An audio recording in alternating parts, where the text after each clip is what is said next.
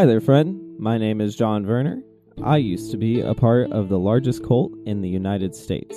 After studying the Bible, Christian history, and ministry, I set my sights on confronting the problematic nature of white evangelicalism in the United States. In 2019, I published my first book as a first step in addressing the subtle issues of this complex system. This podcast will continue that work under the same title. Welcome to The Cult of Christianity.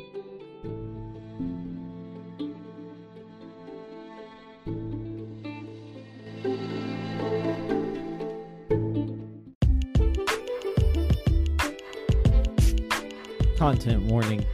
While the cult of Christianity often deals with tough subjects regarding religious trauma and other triggering topics, some episodes may be more explicit than others. This episode contains content that may be distressing to some listeners. This may include multiple mentions of self-harm, suicide, sexual abuse, or other intense concepts. Please only listen if you are in the headspace to do so. Take care of yourself.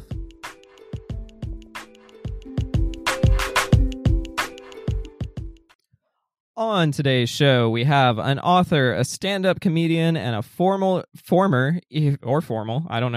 evangelical. He holds a Master of Divinity from New Brunswick Theological Seminary, where he graduated with honors. Although he initially pursued a career in ministry, he ultimately came to reject the Christian faith. He has performed at San Francisco Sketch Fest. He hosted the 5th Annual Timmy Awards and was featured at the album recording for Make America Nate Again. I can't wait to get to know this guy better. Dan, welcome to the show. Welcome. Hey, thank you so much for having me on. Yeah, dude, thanks for coming on. Really excited about this conversation. First question I kind of ask every guest just to kind of get a baseline. How did you relate to Christianity the first 18 years of your life? Oh, wow. I started off in a very fundamentalist, like Baptist setting, because that's what many of my relatives are, kind of fundamentalist. And then, so that was like King James only kind of stuff, no drums, no contemporary music. And then when I was 8, my family moved from New Jersey to New York, kind of a rural area. And eventually we started going to still a conservative Baptist church, but for me it felt like moving in such a liberal direction, because it was like, oh, they use the NIV here.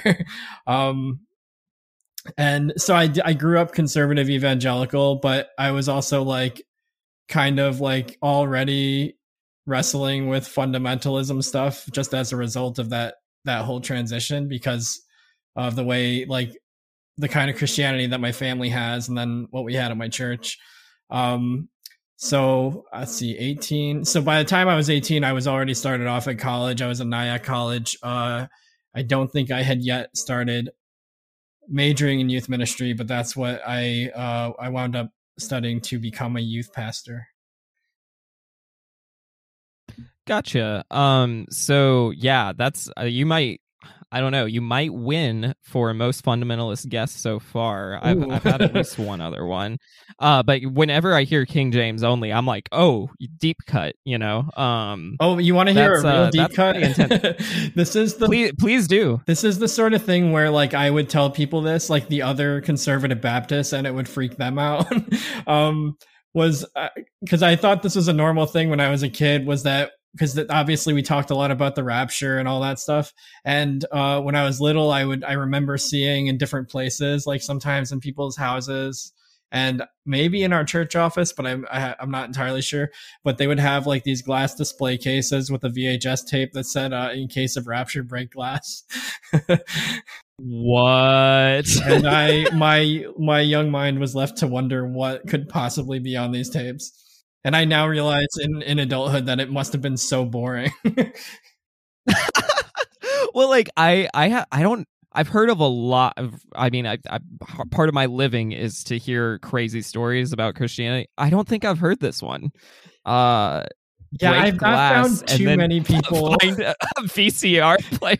Yeah, because hopefully Jesus would come back before they started using DVDs, I guess. Yeah, they had to have panicked to the production company, like, crap, we gotta make a lot of DVDs. We used up all of our money. Yeah, now what would it be? Stream? Like, Yeah. what We're gonna live stream the Rapture. The Rapture will be streamed on Facebook. That's crazy. Okay, so then I do know what you mean though by going from like kind of this radical thing to something that is still radically conservative but doesn't feel as conservative. I can definitely relate to some of that. So but you feel like maybe that was planting some seeds of maybe more progressive type thinking? Oh yeah, I've thought about this a lot, and I it's not in the book that I wrote, but it is something that I've like tried writing about. That I was basically like the way that I was taught to think about Christianity when I was growing up really like set me up to be very critical in the way that I thought about stuff, because part of it was because of that transition. Just by virtue of being put in a different environment where all the people around me were like, "What? That sounds crazy," and I'm like, "But it's normal to me." um, and then other stuff like at the fundamentalist church, I still remember when I was little in Sunday school. I don't remember like exact details. I just remember, the story in the book of Acts where Paul goes to a city called Berea, and it's this whole thing about how he like preaches the gospel to the Jewish population there, and but they didn't believe him right away. And I think in the King James it says they were more noble minded, and so every day they would go back to scripture to make sure that what he was saying was true. And for whatever reason, that lesson like just like stuck with me so much at just such a young age, where I was like, oh, so we are not actually like supposed to necessarily believe everything that people teach us. And then yeah, like just like things like that, and then being encouraged by my conservative Baptist, environment to read C.S. Lewis, and then being told that half of the stuff he says is actually heretical. Just like, wait, that doesn't make sense. Right. Why do we like him so much? And so like, it was like I had no choice but to have to like figure out what I thought, because I was like, well, I obviously can't just agree with everything because everybody disagrees with each other. And then when I started, studying for ministry myself, you have to like learn where you like how to navigate different issues, and so you have to figure out which ideas don't make sense to you. Yeah. So that's kind of that was like kind of my part, like a big part of my trajectory, I guess I'll call it. Yeah, that makes sense. I've talked with one of my best friends, Chris, who's also deconstructed, about like how the cursed irony to them is you actually really do learn how to think critically on accident, right? Because you're evaluating things through such a specific lens all the time, and then like adjusting your lens obviously as you get older. So yeah, it makes sense that you kind of develop a critical mind even in what some would view as such an extremist group. Yeah, and it's funny, like, because you were talking before we started recording about deconstructing. I've said, like, I've often said that, by the time I was in seminary, I had been in so many different denominational settings, and I'd worked in a few different ones, and I just assumed that I was slowly figuring out which like denominational context I would make the most sense in. And then in retrospect, what I realized is that I was just deconstructing the whole thing. But I didn't realize that for such a long time, because I was just doing what I was supposed to be doing. Wow. Yeah, I can certainly relate to that. So is there like a plot point where you first start like seriously questioning, like, I mean, everyone has doubts when they're a Christian and all of that, but was there a point where you were like, oh, I might not believe it, I might be like leaving this faith? Was there any kind of plot point, or was it gradual? How did that look? It was gradual, but there was like a series of moments kind of spread out. Because like the first big one was when I was 15, and I got one of my youth ministry professors called it a cerebral upgrade, like when an adolescent gets old enough to start thinking about abstract stuff.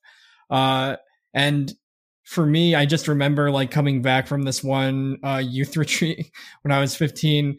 For whatever reason, I was just like suddenly thinking about like, all the typical stuff like, wait, how do I know that God is real, or why do I actually believe all this? Uh, and then I just started pestering all my teachers with questions, and they finally, I think I annoyed them because they all finally just started, giving me these like apologetics books to read.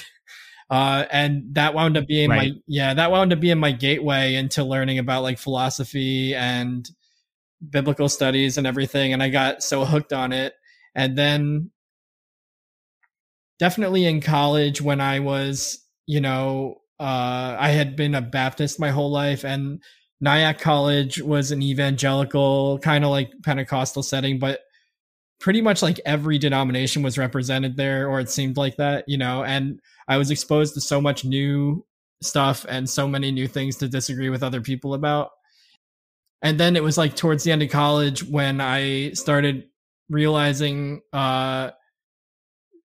I started understanding all these issues related to the doctrine of biblical inerrancy, which is actually what the book that I wrote is all about.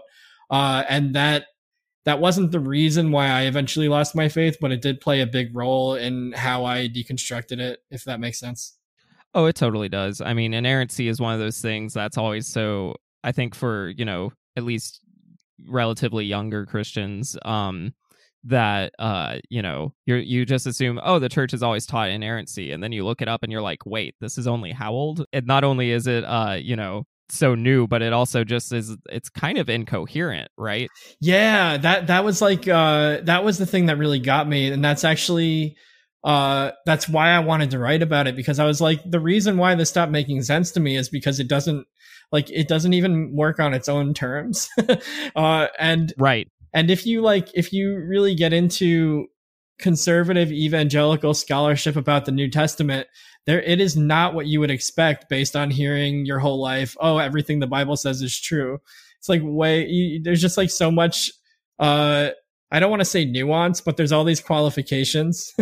And yeah, and then it just becomes a whole completely different thing. Yeah, absolutely. So about what I'll ask it this way: was there an age where you stopped going to church? Yeah. So let's see. I started seminary when I was 24, I think, in 2010, and it was a 3-year program. I had been wrestling with inerrancy for a while, and it was about halfway through when I finally was just like, okay, I definitely don't believe this anymore. And at that point, because there had been all these other issues I had been wrestling with, it only took about another year and a half for me to like deconstruct the rest of what I believed. And I wound up realizing that I wasn't a Christian about a semester before graduating from the seminary. And always fun when that happens. Oh, that last semester was one of the craziest like parts of my life I've ever experienced. But yeah, so like I had just finished all my field education stuff where you have to do like these internships, and I wasn't working as a youth pastor anymore. And yeah, for pretty much like that last year, for my second to last semester, I was still visiting churches trying to figure out what to do. And then the last semester, I was really only just going to chapel at the seminary. And then once that was over, I was done. Wow. That's got to feel a little bit, I mean, not only, for me, I had an undergrad that I had to just basically say, well, that was a waste of time. I can't imagine having like a master's degree feel a little bit like, what did I just do? There was like an extent to which it was a relief to finally figure it out and be like, oh, this is why this hasn't made sense to me for such a long time. It's because I don't think I actually believe this.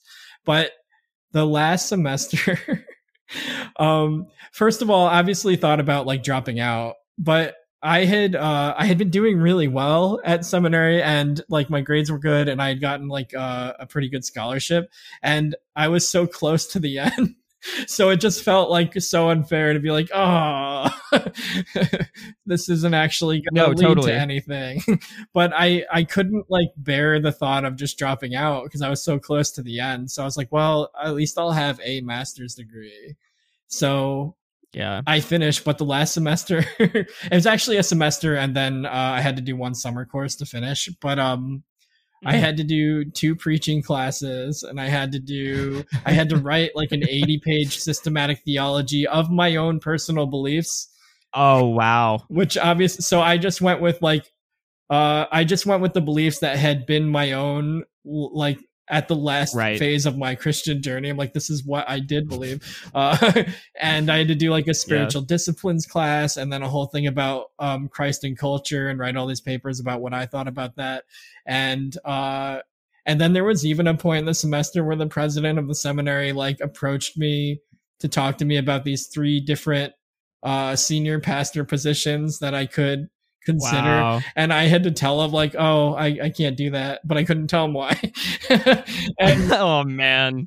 and yeah, so only a couple of people knew. My ex-wife, she knew, and like 2 of my friends maybe, and then the rest I was just like dying on the inside for like 6 months.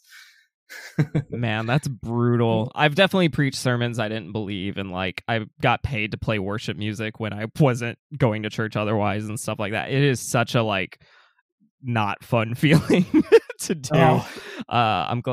I'm glad I've cut all those ties now, and no one would ask me now. I mean, I was glad that all my ministry like credits and stuff were done, because I think that would have been too hard for me. So I don't know if I would have dropped out at that point, but like to preach for the class was fine. I will say the preaching professor, I got like gym teacher vibes from him. Like he really didn't like me. And I know he didn't like me because I had to do one of the assignments we each had to do like a wedding sermon. And I did one, I've only ever officiated one wedding. I did one that was like kind of similar to the actual one I had used. And it's very much just like the whole like gospel, like, you know, Right. and but everything like just very rich with like scriptural references and everything like that. And he marked me down a letter grade in front of the class because he said, well, it didn't really have the gospel in it. And the whole class, this is one of the funniest things. That I, at that point, didn't care anymore, so I wasn't going to defend myself. I was just like, whatever. And the entire class just like looked at him and was like, wait, are you kidding? And then they were like arguing with him on my behalf, and I was like, this is actually kind of amazing. Wow. And if only they knew that I actually don't believe anything that I just said. I'm sure you and I could honestly do an entire series on preaching class stories because they're pretty incredible sometimes. Yeah. Well, I have to ask though, like, how do you, in as much as you want to answer this, how do you view spirituality now? So I've never been, I never became an atheist. And I definitely I mean, I opened myself to like, once I lost my Christian faith, I was like, well, I mean, I have nothing to lose by just looking at everything and seeing what I think, you know?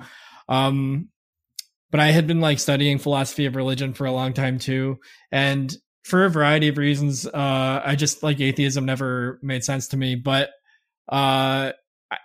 also like I'm like theism is obviously confusing. So I never became anti-religious, but I also knew once I left the church, I'm like, well, I'm almost certainly not going to join another religion. And I think, you know, for a lot of people, they seem to have like for a lot of people, like faith is a much more experiential thing. And for whatever reason, I'm just not wired that way. So I was always kind of more like cerebral with the way that I approach things. And for a long time, I felt kind of guilty about that, like, because I thought maybe like something was wrong with me. But in hindsight, I'm just like, nope, there's just different personalities. And so I've never had any like significant religious experiences that I can identify.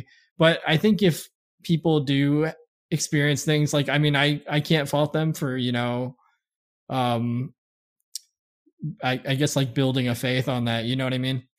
I do. Yeah, yeah, yeah. I say I'm spiritual, and then people are like, "What do you mean by that?" And I'm like, "No, I'm not gonna tell you. That's like No. that's gonna that's gonna defeat the purpose of how my stuff works, you know." But like I agree with you that like I'm also wired in the way that like I can make myself think I'm experiencing things, but that's a little bit different than Yeah. experiencing them, if that makes sense.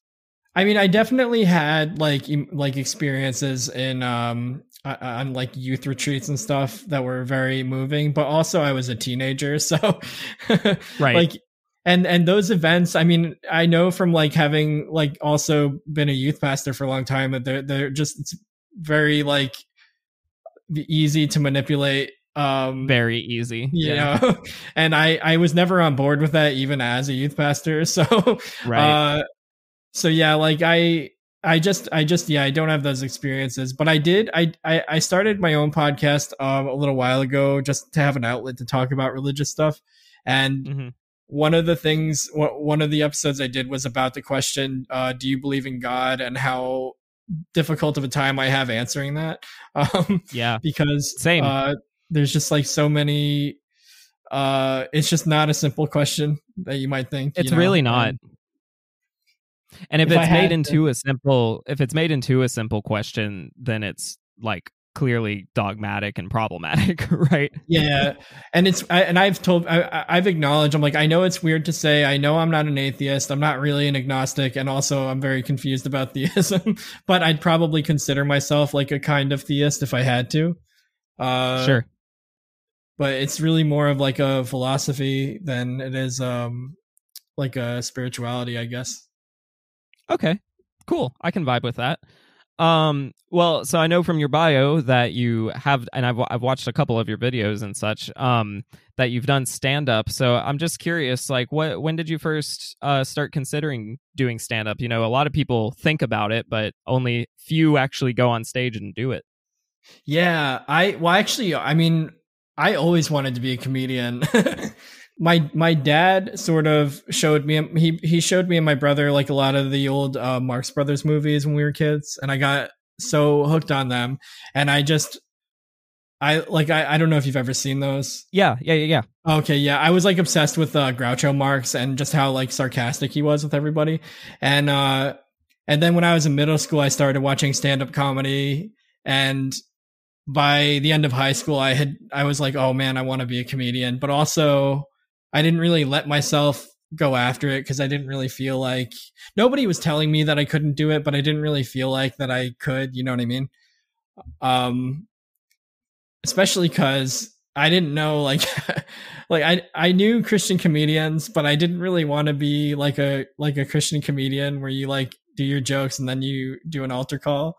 Uh, Oof. Yeah. yeah. So I had it like in the back of my head. I can't believe I lived like so close to New York City for 4 years of college and never went to an open mic.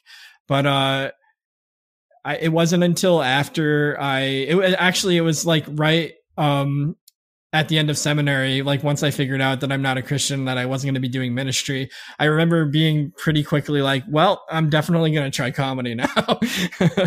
And it was about, I graduated from the seminary in August of 2013. And then my ex-wife and I moved from where we lived to Baltimore. And I took about 6 months to kind of recover from everything that had just happened. And then I started doing stand up the following February. And that was February 2014. And yeah, I just got like super hooked on it. That's pretty cool. I mean, me eisegeting my own lens onto this. It sounds like you finally had the freedom to do something you wanted to do. Yeah, it's funny because I'd always been like I was always doing my own creative projects in my free time, you know what I mean? I made movies when I was a kid, and did like funny stuff like that with my friends. And my last my last ministry job, it was kind of a job, it was more like an internship, and it was ironically at the conservative Baptist church where I'd grown up. Even though I told them beforehand, I was like, you guys know I'm not a conservative Baptist anymore, right?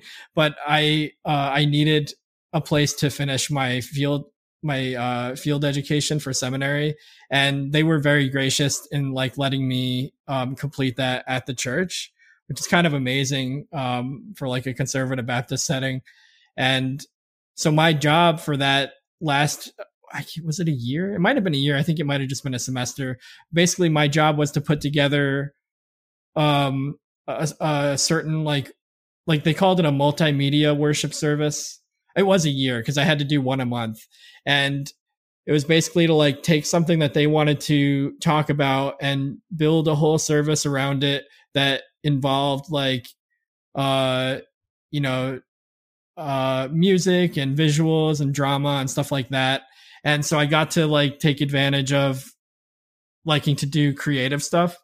And the only reason I bring all that up is because for one of them where we were talking about I guess they were doing a thing about miracles, because it was right after the whole Miracle on the Hudson thing, I think. um I don't remember whose idea it was, but it might have been mine, because I was like, wait, can I like write a comedy sketch for this?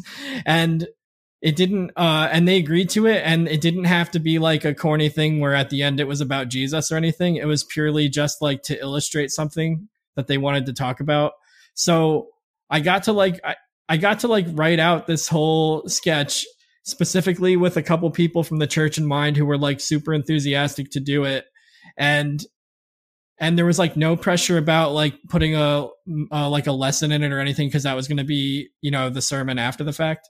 And it was like one of them at that point, like one of the coolest things I'd ever experienced was just like watching these guys perform something that I had written in front of like basically a whole audience. Like the church was packed, and it went over perfectly.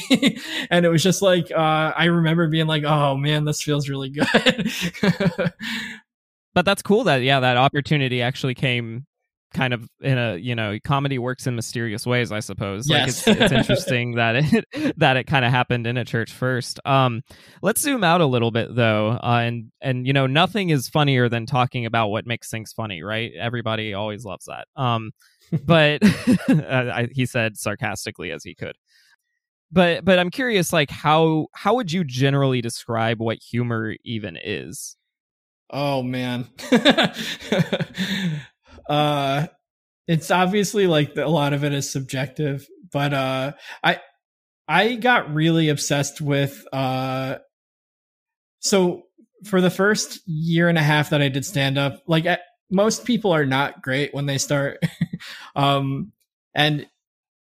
so like a lot of people, like when you start doing stand up, you don't really know exactly how to write a joke or how to deliver it or how to read an audience or anything like that. And I got really frustrated for about the first year, because my first couple of open mics, I did really well. And then for like a year, I just bombed a lot. And I almost quit. And then I started like reading about from other comics talking about basically what I started calling the science of stand-up comedy, because it turned out that there was all these different methods and like all these considerations that don't even occur to I would say like an average like comedy fan. Stuff like I learned that like you have to try to get a laugh every 18 to 20 seconds at least. Otherwise you kill your momentum. And there's all these different things that can trigger a laugh. And a lot of times it's just about, misdirection and surprising people, or, weird comparisons and things like that. And just everything from like lighting to seating arrangements to like how you move on stage. It all like plays a role in getting people to laugh. And I just got so interested in that. So humor to me is like almost like as much a science as an art, where it's just like figuring out like how to almost like trick people into laughing. Yeah, it's very, I mean, you think of like court gestures or something like that. Like there is a lot of like trickery going on, right? Yeah. Yeah, because a dictionary will just say something stupid like, "Oh, humor is amusement." Like, what does that even mean? But you know, I think it was Calvin from Calvin and Hobbes who said that like humor is just a reaction to awkwardness. Okay, yeah. Yeah, it's a release of tension for sure. Oh, release of tension. I like that. That's a cool way to put it. A lot of times it is building tension and then releasing it, but you can do it in different ways. And and when you figure out a way that you're good at doing that, it's a lot of fun to develop it. Sure. Yeah, you already touched on this, but humor is almost subjective, right? Because I mean, obviously, you know, even amongst the white guys who do stand-up comedy, even they have different styles, you know. Yes. And then you broaden comedy out to all stand-up, and you're like, whoa, this is radically, especially if you start looking into other countries and stuff. And then if you zoom out further and don't just look at like comedians per se, but humor just in like uh you know, in everything, in work presentations, in movies, in literature, and all these different things. I mean, it Yeah. operates very differently depending on context.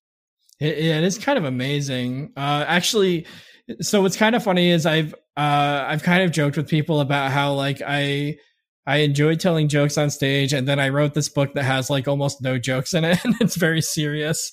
And but when I first started writing, I just assumed, oh, I'll try to incorporate comedy into this, and so like I had like all these jokes like throughout what I was writing, and then when I walked away from it and came back at a later time and reread it, I was like, oh my god, this is painful.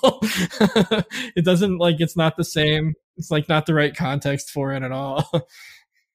Well, it's kind of funny because, you know, I've written a book and I have this podcast. And when I tell people I have a podcast, their first question is like, oh, well, what kind of podcasts do you like? And I'm like, well, the type of podcasts I like and the type of podcasts I do are like two very different things. Yeah.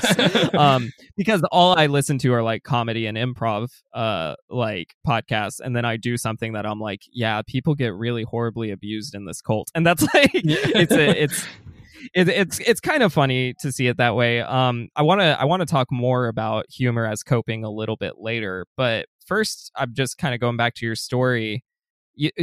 What would you describe your sense of humor as when you were a Christian? I guess the easiest way to explain it would be to like talk about the comedians that I liked a lot.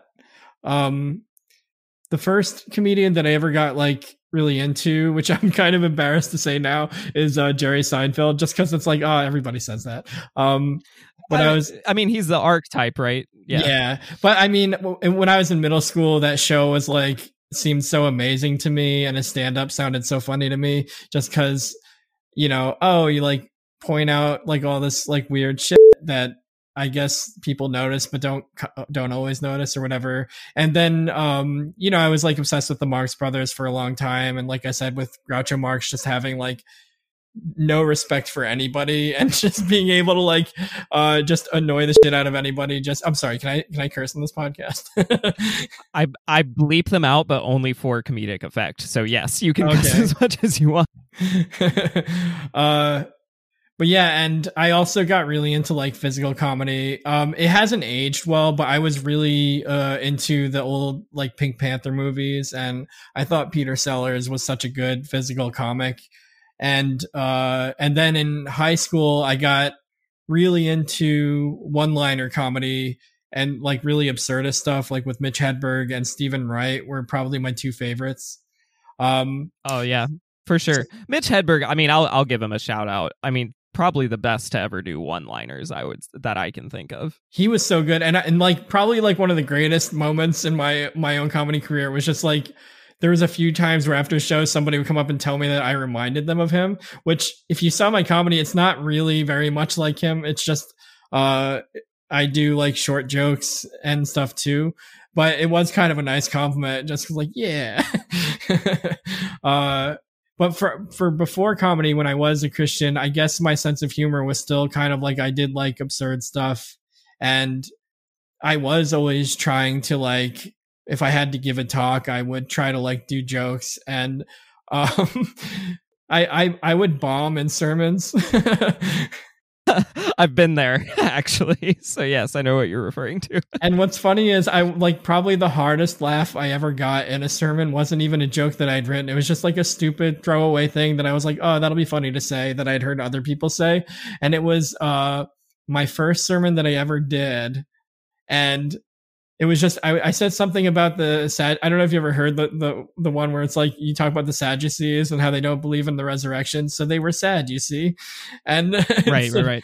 I said that, and this like 80-year-old woman in the back busted out laughing, like scream laughing, and then everybody lost it because it was just such a weird, funny moment, and it completely so derailed wholesome. me. Yeah. It's such a wholesome thing to have an old lady laugh at like the dumbest pun. Oh, she loved it. She loved that joke. And then of course it tricked me into thinking, oh, I can be funny when I do this. And then I was like never good at it. Yeah, I used a lot of humor in my, when I was in preaching classes and such. People would always give me like, good feedback, like you always have a good balance of humor, and I'm like, okay, whatever, Nobody ever said that to me. You were being held back. I'm telling you, were being held back. Here's a question kind of along those. You might see where I'm going with this, but we'll keep it general for now. Is humor inherently manipulative? Well, yeah, but I'd say like it depends on what you mean by manipulative too, because it's not like the bad kind of manipulation, but you are. It is a little bit because you're like misdirecting people. A lot of times, the way that humor works is by setting something up and somebody thinks that they know where you're going, and then suddenly you hit them with something that they didn't see coming. And it's kind of funny because when I started getting better at performing stand-up, what I was doing was I would write any joke that I could think of, no matter how stupid, because I found that sometimes the really stupid ones would do well. So if like at a certain point I stopped using jokes based on what I thought was funny, but I would just like throw everything out there at like different open mics and stuff and see what was working. And then if I really liked a joke that wasn't working, I would maybe try it a few more times than I should have. But yeah, eventually I would just like, I mean, that's kind of how it works. You just wind up with a set of jokes that usually work and usually make people laugh. And sometimes I didn't even understand why a joke would work so well. It's really weird. It's kind of just like that's why I say it's like kind of like a science to it, because it's almost like you're testing different like stimulants. Like if I stimulate the organism with this, what happens? Oh, they all laugh when I say this. Okay, and I mean, but then it also, as you do that, you do kind of figure out like why some things are funny and why some things don't work. Well, it's interesting you put it that way, because that's almost how we, I think, develop a sense of humor, right? Like when you're a kid, like you kind of, it's a lot of trial and error for all social cues, but humor is definitely one of them. It's like, oh, this makes my dad laugh. This makes my mom laugh. This makes my friends laugh. This doesn't make my parents laugh. That kind of stuff. This makes them laugh, but then I feel bad afterwards. Yeah. No, like all of that stuff. You're right. It is very experimental in that sense, right? Yeah. One of my like this one example that I always think fondly of, because when I started, I obviously wanted to be like an observational comic, because I think anybody who thought Jerry Seinfeld was funny when they were growing up thought that they could also do that if they were going to do comedy. And so I had all these things written down that I thought were really funny observations, and most of them were not. But what I learned was that some of the things that I observed that I thought, oh, this is such a weird thing that happens, it would turn out like, oh, that's actually not a thing that happens to most people. So like the one example was I used to try to tell this joke about, it's so stupid, about how much cream cheese they put on your bagel at Dunkin' Donuts. Because I felt like every time I would get a bagel at Dunkin' Donuts, it'd be an absurd amount of cream cheese. And I thought it was so funny, and nobody ever laughed at it because nobody ever understood like what the hell I was talking about. That's a beautiful example of a bomb, right? Because it is so like, yeah, in your own self-contained world, like you can't get over how this always happens, and then you try it out once, and it's like, no, nope, this is Yeah. not Oh, common I human tried it experience. way more times than once. I did not I did not know how it worked yet. You really hated that cream cheese. You were like, no, you're gonna laugh at this because Like they're just not hearing it right. Yeah, I've never done stand up. I've always wanted to do, you know, an open mic just to try it out. Unfortunately, all my jokes I've ever written are about suicide. And so like that's really rough to come right off the bat, just like, hey guys, I've never done this before. Let me talk about killing myself. I'm like, I don't really wanna. Yeah, that's a tough one. I only ever did one joke that talked about suicide. It wasn't really a dark joke. Actually, it's weird because I forgot about this joke and just remembered it today. It's kind of funny that it came up. Oh wow. And it would go over well sometimes, but I think even just mentioning suicide would get people on edge.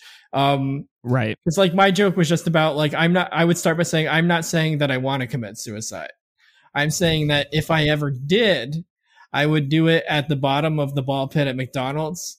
And I would have a bag of Burger King in one hand and a piece of fabric in the other that matched the Hamburglar shirt. And it's just like really weird joke.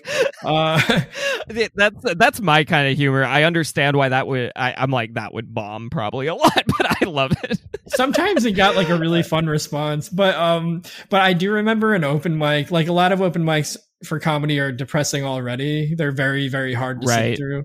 And this one night, I don't know what was going on this one night, but 3 people in a row did these really dark jokes about suicide. And and it was hard to even call like them jokes. For one guy, one guy was like clearly just like talking through his thoughts.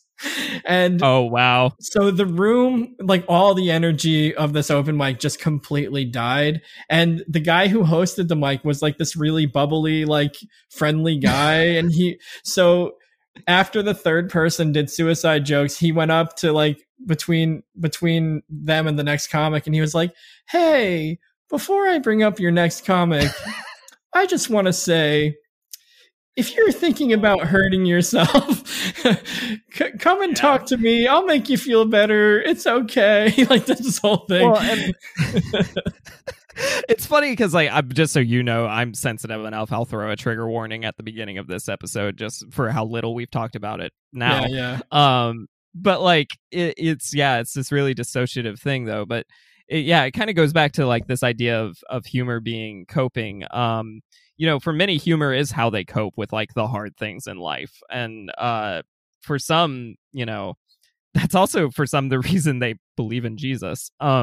So do you think like humor could be like unhealthy coping in a similar way that religion could be? Oh, absolutely. Because this is actually something that I've talked about a lot with my closer friends in comedy.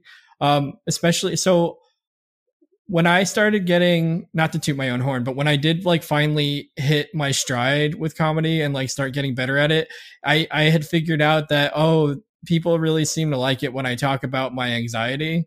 So I did a lot of jokes about having anxiety and everything. And it was, my first time, like kind of really figuring out how to do like personal stuff in, you know, as humor.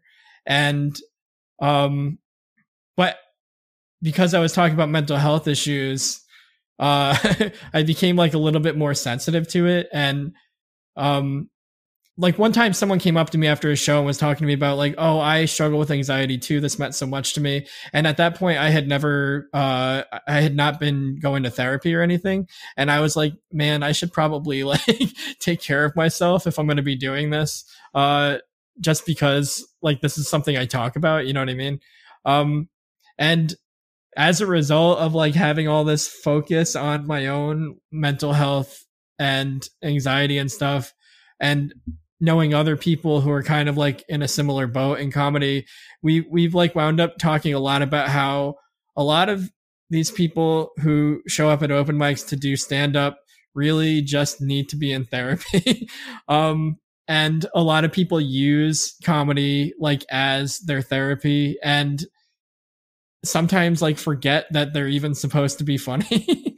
Like they're just like processing some really intense on stage into a microphone in front of an audience, and it can get so like there, like if someone knows how to do it, it can be so much fun to watch. And then if someone is like spiraling in real life, it can be very tense, but not in the fun way. You know what I mean?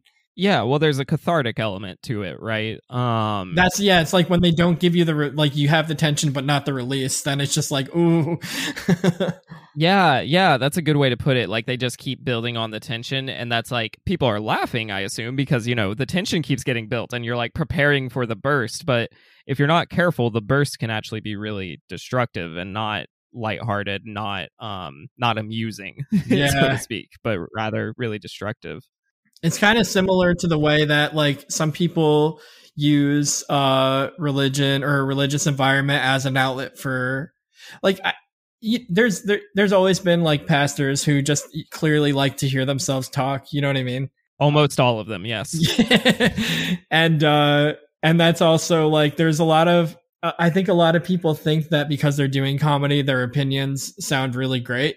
And like they see themselves as like these cultural critics almost. And yeah, there's a lot of that in stand-up too, where it's just like, oh my god, nobody cares.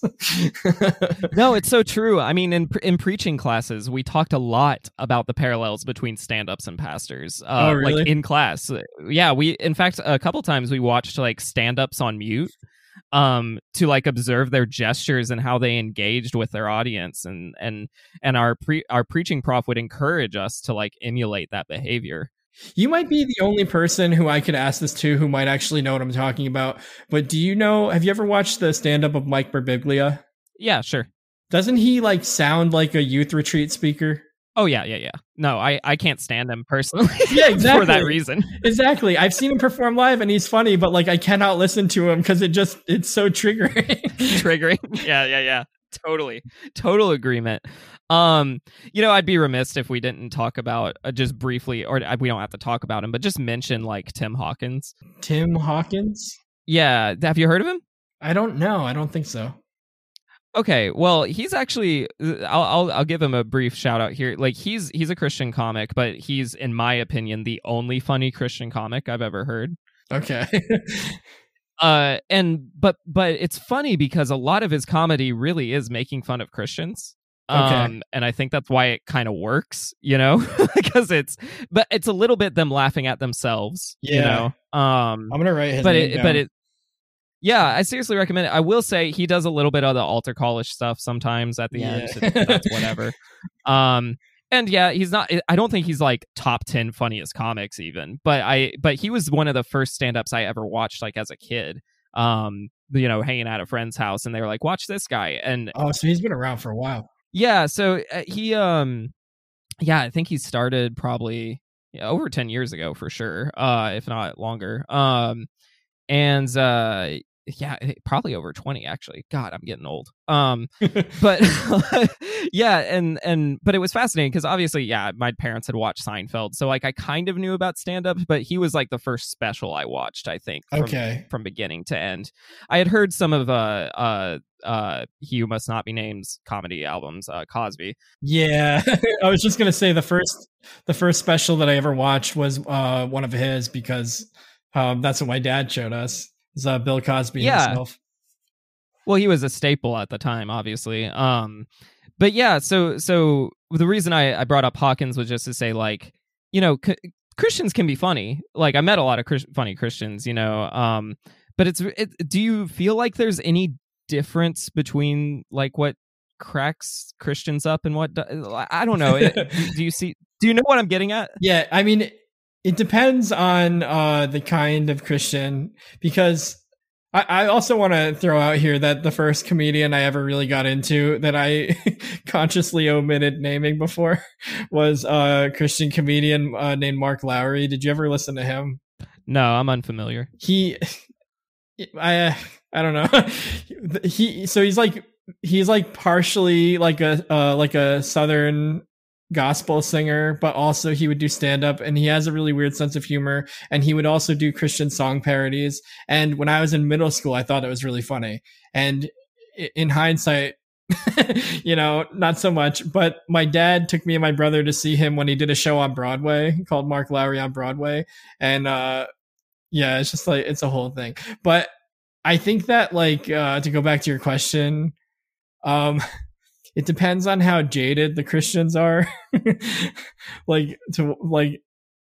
To see like what they would laugh at, because I feel like the kind of audience that goes to a Mark Lowry show is also the kind of audience that will probably really enjoy like the Blue Collar Comedy Tour. And he made a joke about how rednecks, and their belt buckles and whatever, like, and then, but I know people through who I met through the Baltimore comedy scene who I know a lot of ex-Christians, but I also know people who would say that they were Christian, but also you're like, you seem kind of crazy though. Right. like would they say you are, like, or is that you just saying you're a Christian? Yeah, totally. So yeah, can you speak any more to, like, I agree with you that there are sometimes like parallels between like religious, I call them cults, but religious cults and like kind of stand-up comedy communities. Yeah. I mean, unfortunately, one of the things I figured this out pretty quickly was the level of sheer like misogyny and other kinds of like hatefulness that's disguised as humor, where it's like, I don't actually mean these things, they're just jokes. It's like, you seem like you mean them. And I, having come out of, like conservative evangelical world, where one of the big, like the big things that were always coming up were like male leadership and sexual purity and stuff like that. Unfortunately, there's a lot of abusers and stuff like that in the comedy world too, and the comedy world has tends to reward and protect people like that. So it's not a fun parallel. Well, the crossover almost seems to be. Let's see. I'm going to put this as positively as I can, which is always a struggle. Best of luck. It's kind of like this high value of free speech is like a big crossover, right? Because evangelicalism really wouldn't exist if free speech was like not so protected, and kind of the same with at least in its current state, comedy to some extent. I wonder if that may be some of where the values come in or something. Obviously, I think a lot of it is narcissism. Because well, sure.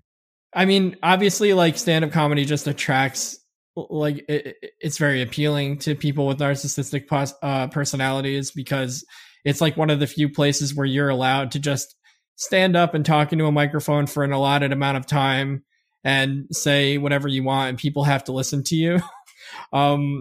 Unless, you say something so objectionable that the people running the show, pull you off.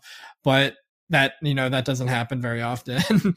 And so people are like, oh well, if I get to talk, then what I say must be important. And the way that a lot of evangelical churches build their worship services, where it's like centered around this really long sermon written by someone that it's very often like delivered on the weight of their personality, where it's just like, they don't have to be an expert in anything or know what they're talking about, but they are the pastor. And it's just, obviously some pastors are better than others, and some comedians are better than others, but yeah, a lot of narcissism, I think. Totally. Narcissism, exceptionalism, that kind of idea. But there's also like the consumer or audience element of that. I mean, there's plenty of people who will never get up for an open mic but love going to them, and there's plenty of people who would never consider being a pastor but go to church. I don't understand either of those groups, but Well, you and I are both talking into microphones right now, so like that makes sense that we wouldn't get it. But well, what I say is important. That's why I have to talk into a microphone. right. Yeah. I just need more attention. Well, I think I do. But yeah, no, it's I think those parallels are certainly there. And yeah, I think again, like one of the things I would get complimented on when I was preaching was like my use of humor. And now, like looking back, it kind of irks me because I'm like, yeah, my humor was like obviously tension release and it was good, just delivering a good message, right? I mean, like a good speech, like technically a good public speaking. But it's kind of, it irks me in the sense that it was like, the best comedy, at least in my eyes and in I think most people's eyes, is when you can balance coming from like a genuine place. I mean, there's plenty of absurdist and performative comedy that's also hilarious. But the thing that like kind of, I don't know, tickles your ear, or if you have a soul, kind of touches your soul, is that stuff that comes from a genuine place. Yeah. And a lot of my humor when I was preaching, that is not where that was coming from. It was, I got to make sure the audience is still like listening, Yeah, when I did a bunch of jokes about Goofus and Gallant in a sermon, it was not not really reflective of anything personal. It wasn't coming from deep-seated trauma. It was just like, I don't know. It was just confusing everybody who was listening to me. Man. Here's a weird like special issue. This is kind of a niche issue in evangelicalism, but in my experience with evangelicals, their sense of humor is either like, super clean and like silly, very lighthearted and not edgy at all, or it's like deeply offensive shock humor. Like, do you know why they flock to like such extremes on ends of the spectrum when it comes to comedy? Oh, let me think. I feel like so let's see, growing up in the Baptist churches, I feel like they were too, it'd be unusual to hear too much humor. I guess at college, yeah, a lot of the that is a pretty good way of explaining it. Yeah, sometimes it would just be like too like corny and everything. And then yeah, sometimes someone would come in just to like shake things up and just say a bunch of outrageous stuff, and sometimes like in the form of jokes or whatever. Yeah, I don't know. Have you ever heard of Mark Driscoll and Mars Hill Church? I have spent a lot of time talking about Mark Driscoll. Yes. Okay, yes. Yeah. He's definitely somebody I would associate with like shock jock type stuff. Definitely. Yes. And also, I'm not afraid to say a horrible person. No, I'm not afraid to say it either. I've said it in as much as on this podcast. Yeah, Mark Driscoll's horrible. And continues to be horrible, by the way. Yeah, I actually compare him to Trump more than anybody because he just reminds me so much of him. Just like he appeals to the same group, as far as I can tell. Yeah, there's an element of I think the shock humor thing is just kind of, I don't know if it's just so pent up from all the like cheesiness of Christianity or what, but like, I mean, in Bible college, like you would run into people who, if I just made a silly joke making fun of a professor, would glare darts at me like, how could you say that? Or like I'd be watching Family Guy like with people, and so it's just such an odd like, why is it never felt like grounded in any way. It never felt like there were like parameters that made sense, I guess, to me. I don't know if I have an answer as to why that is. So one of the more probably the most positive experience I ever had working in any kind of like ministry capacity was this one summer I got to be a camp chaplain at a summer camp in Warwick, New York. And it was the conference center was like Reformed RCA associated with them, but like the kids who would show up at the camp were just from like a variety of Christian backgrounds, and some were Catholic, some were like Reformed, and some were just like all over the map. And what I liked about it a lot is that they were really very much they're like, we're not doing like these really like intense like youth retreat type stuff. We're not trying to like get anybody like worked up emotionally. And we don't want anyone like it wasn't like a denominational battleground or anything like that. And so the summer I worked there was very much like an ecumenical type thing. And I had such a great time working there, and there was like this really open environment where kids could ask questions about anything. And then I was at a point in my life where I was like very much not about like putting anybody on guilt trips or scaring them or anything like that. And so in the course of, you know, all the lessons that I did there, I would try to do like a lot of humor or whatever. And that's probably the most fun I've ever had in that kind of role. But I do remember this one, I guess it was a retreat that I did at the conference center that wasn't part of a summer camp. But for one of the talks I gave, I don't remember why I brought this up, but I just was like, I was using humor to like add levity, you know what I mean? And the example, like the thing that I was using was about how the church where I used to go as a teenager, I said something about how like the guy who led the morning prayer every Sunday, if you closed your eyes, sounded just like Kermit the Frog. And it just made the morning prayer at church a very interesting experience. And I made the mistake of pointing this out to people at the church. And then after that, I just like caused the situation. But I did I did an impression of it because I can do a pretty good Kermit the Frog voice. And anyway, it went over well. And Prove it. Sorry, we don't allow that stuff on the podcast unless you're willing to prove it. Yeah. So the impression I'd be like, so you would close your eyes and be like, "Dear Lord, please be with the Hopper family today." So shout out to the Hoppers, they're real people. That's what I'm saying. My goodness. Anyway, so like after that talk, later in the evening, one of the youth leaders pulled me aside and like chastised me for making fun of someone in my church that they didn't even know, and like you were getting all the kids to laugh at him, and they like made me feel so guilty. And in hindsight, I'm like, why was I even like feeling guilty? Like, right.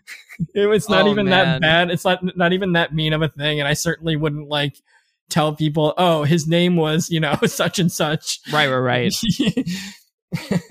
Yeah, that's incredible. My goodness. Well, and that's what's funny is if you were doing an impression of some sort of like atheist or something, I'm sure leadership would have loved it, you know. Oh, yeah. Just goes to show where their heads are. Well, the leadership from that church, yeah. Yeah, because if you were just saying, oh, I'm just doing Ray Romano, they'd be like, oh, okay, whatever. But like, if Ray Romano led the prayer at church, it might sound something like this. Yeah. I was thinking the other day, what if this happened? Man, sorry, I'm just reeling a little. I'm tempted to do my Elmo impression, but I don't think I will. Yeah. So it's funny you should say that, because there was a guy at the summer camp, one of the counselors, who did a really good Elmo. So at one point, I forget. Somebody made us do this. It was like not like a formal during a service or anything. It was just like in front of the day camp kids. Like we had to like talk to each other as Kermit. You see, and that's fun. I know a lot of people have like really tragic stories about like Bible camp, but most of my Bible camp stories are actually like overwhelmingly positive. Like nothing dark or sinister. I have nothing bad to say about that place, which I can't say about like a lot of the churches where I've worked. Right. Yeah. Same for me, as far as the Bible camp I went to. I want to touch on this a little more. A hard pivot. I want to talk about, you brought up earlier how there's like obviously like toxic masculinity and like preserving of the patriarchy that happens in comedic spaces. Yeah. Do you think it's as heinous as it is in Christianity? The reason I laugh is because I've sometimes wondered if it's worse. Really? It's really, I mean, it's really hard to say. It depends so much. Like the thing that makes patriarchy in the church so harmful is because of how big of an institution it is and how much power it has. But man, like comedy clubs just in general are such unsafe places for I mean, not every comedy club, but like my god, like a lot of comedy clubs are just very, the stories that come out of them, and I'm not going to name anybody, but like I know about comedians who are still like successful or doing well and loved by a lot of people, who have just like openly assaulted like waitresses at comedy clubs, have done this multiple times, multiple witnesses, and they're still like there's no repercussions at all. And even in my church, like as soon as the one where I grew up, as soon as there was a hint that one of the students was unsafe, like I mean it was a lot of like conservative white people, but like a lot of them like took it seriously and took immediate action, you know. And that's much rarer in the comedy world, at least in my experience. So I honestly don't know which I'd say is worse. It's hard to say. That's interesting, because I mean I think you nailed it, that like the key distinction's got to be the institutionalization aspect, right? Because like that it kind of explains at both ends on Christianity. Like you'll see this gets brought up a lot, because usually, obviously, I have a book and a podcast called The Cult of Christianity. So everybody, when they want to approach me, want to be like, tell me the salacious details. I'm like, it's not always salacious. That's usually not what I'm talking about. Yeah. But there's obviously a lot of the gross salacious abuse that happens. Yeah, and I don't want to like paint too rosy a picture of how it played out at my home church.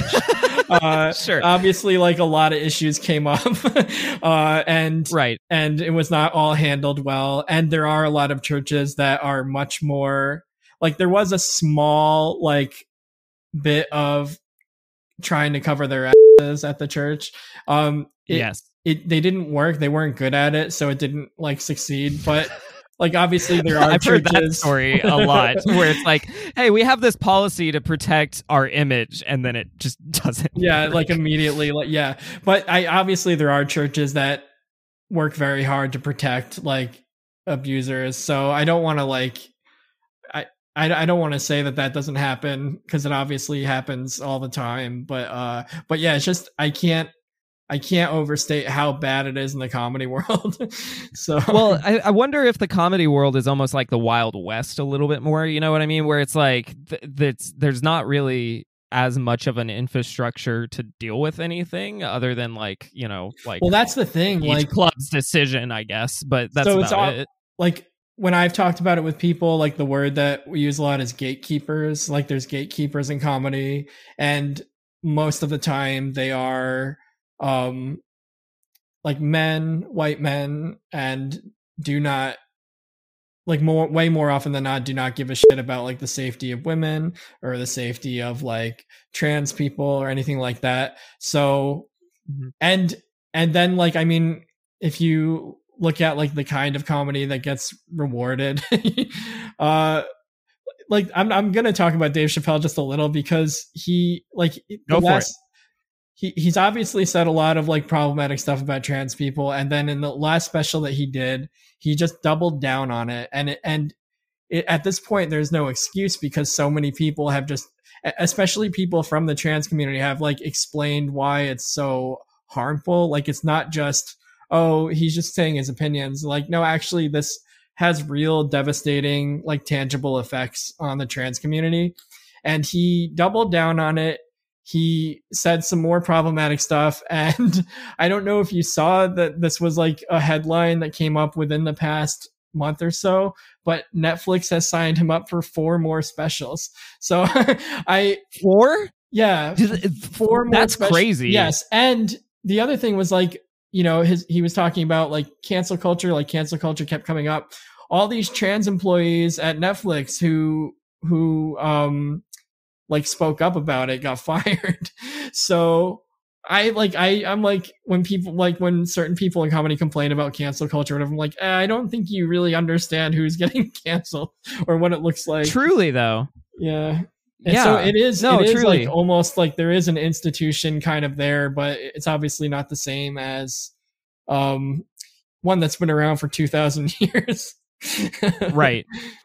Yeah, totally. Yeah. That's I agree with so much. I mean, I don't first off, Dave Chappelle's not funny. Sorry, hot take. But he's not that funny. I know a lot of people who'd be very angry with you, but I agree with you 100%. So yeah, I don't get it. I don't get it. They're like, he's this legend of, I watched like a couple of his specials, I think, and I was like, yeah, this is not. I have learned like not to hold anybody up as a legend anymore, and like so many of the people who I considered legends have turned out to be such horrible people. Yeah.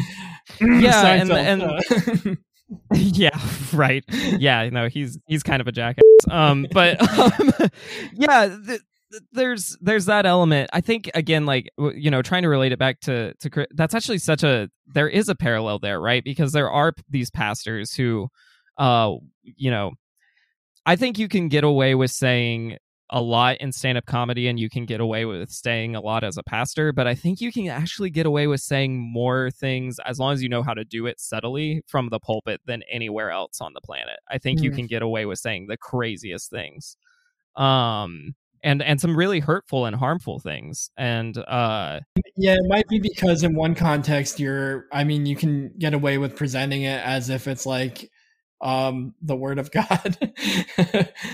I know a lot of comedy settings where you can, like, a white guy can get away with saying the N-word, although it is like obviously like frowned upon by a lot of people. Sure. Which I don't know of any church. Well, I'm sure there are some, but I'm saying I haven't really encountered any churches where that can happen. But I do know churches where things are presented as like as divine commands, or, you know, God's will or whatever, that are extremely harmful, even though they're not using racial slurs or anything like that. So I don't know. It's almost a culpability thing, right? Yeah. Because, like, you know, you can be like, well, I didn't say that, the Bible did. And you're like, did it? But yeah, whereas like a comedian, there's some element of having to own, like, well, I just speak my mind, blah, blah, blah. Like, there's still an element of onus, I guess, on them. They'll sometimes project it back to like the sacred art of comedy, which always makes me laugh. My favorite is the paradox of saying, like, comedians are like the last truth tellers, speak truth to power, blah blah blah. They're absurdists. But then if they get in trouble, they're like, but they're just jokes. Right? Yeah. Schrodinger's comedian. Yeah. That's yeah, I agree.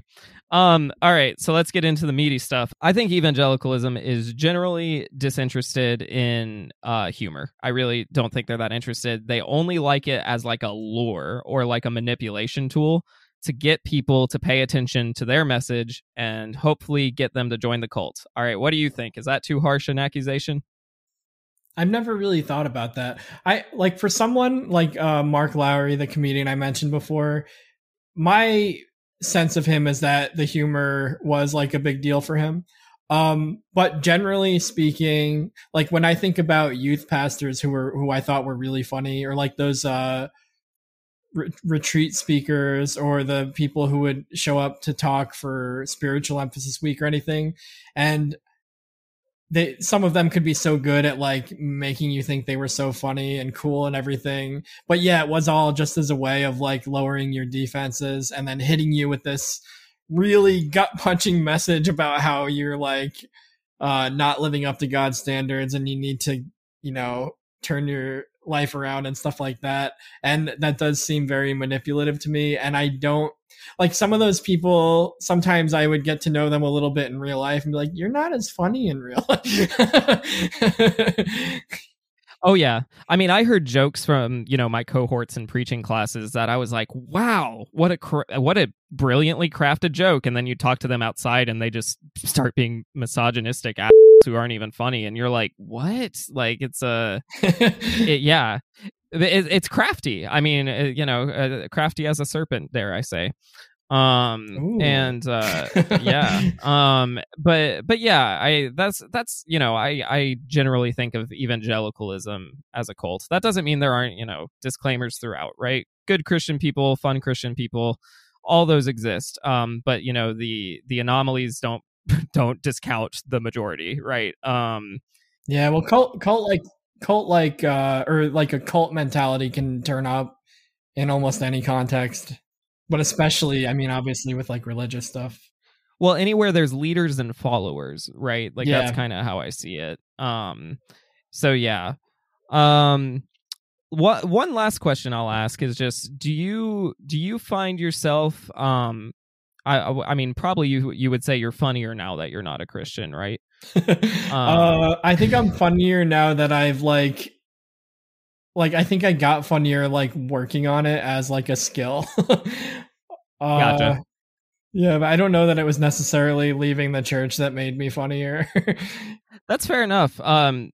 So yeah, well that might actually that kind of makes sense to me because again there are funny Christian people. But I don't know why do you enjoy making people laugh? Like for you personally, what do you think that kind of ethos would be different now, making people laugh now than why you would want to make them laugh previously? Yeah, so it's a good question because I've thought about a lot like why do I like doing this? And I actually used to have a joke about it's weird that I like doing stand-up comedy. Like I love doing stand-up comedy because I love making people laugh, which is weird because I don't even like people. Right. And all I know is that like my early experiences of being able to like get a crowd of people to laugh, like once I felt that, I was like, oh, I like this a lot.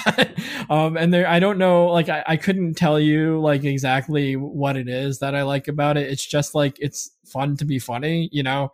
And it's really fun to get better at being funny, like to know, like to get to a point where you can have a pretty good certainty with certain scenarios where like, oh, I'm definitely going to make these people laugh, you know.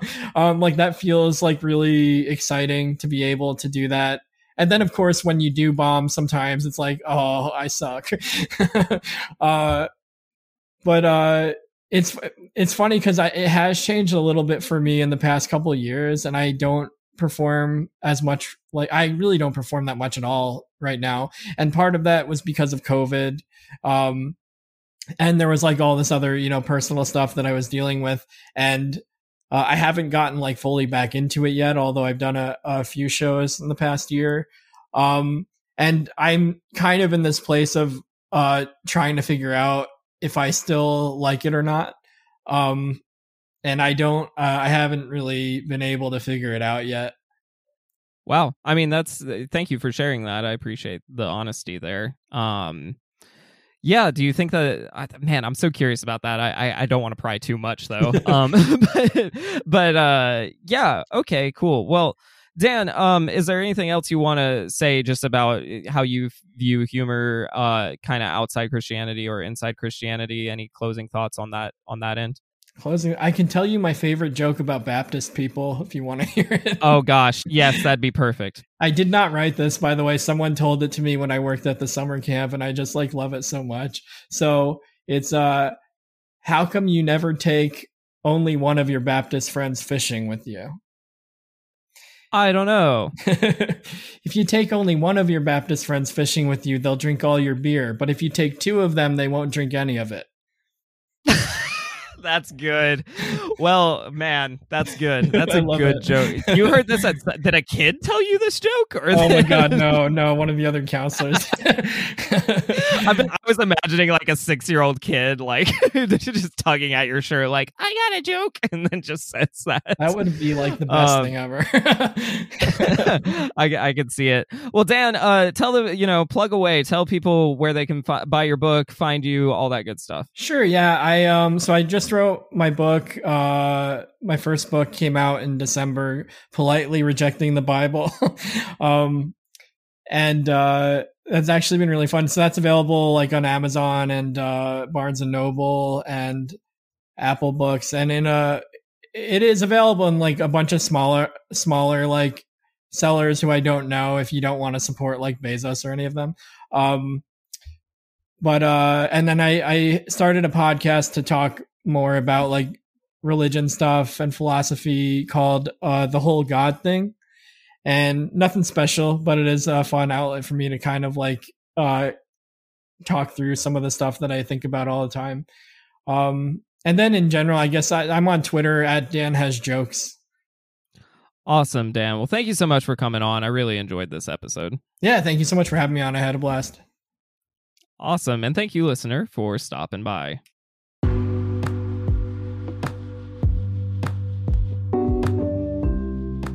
If you wish to learn more about what's going on in my life, or wish to purchase my book, go to thecultofchristianity.com.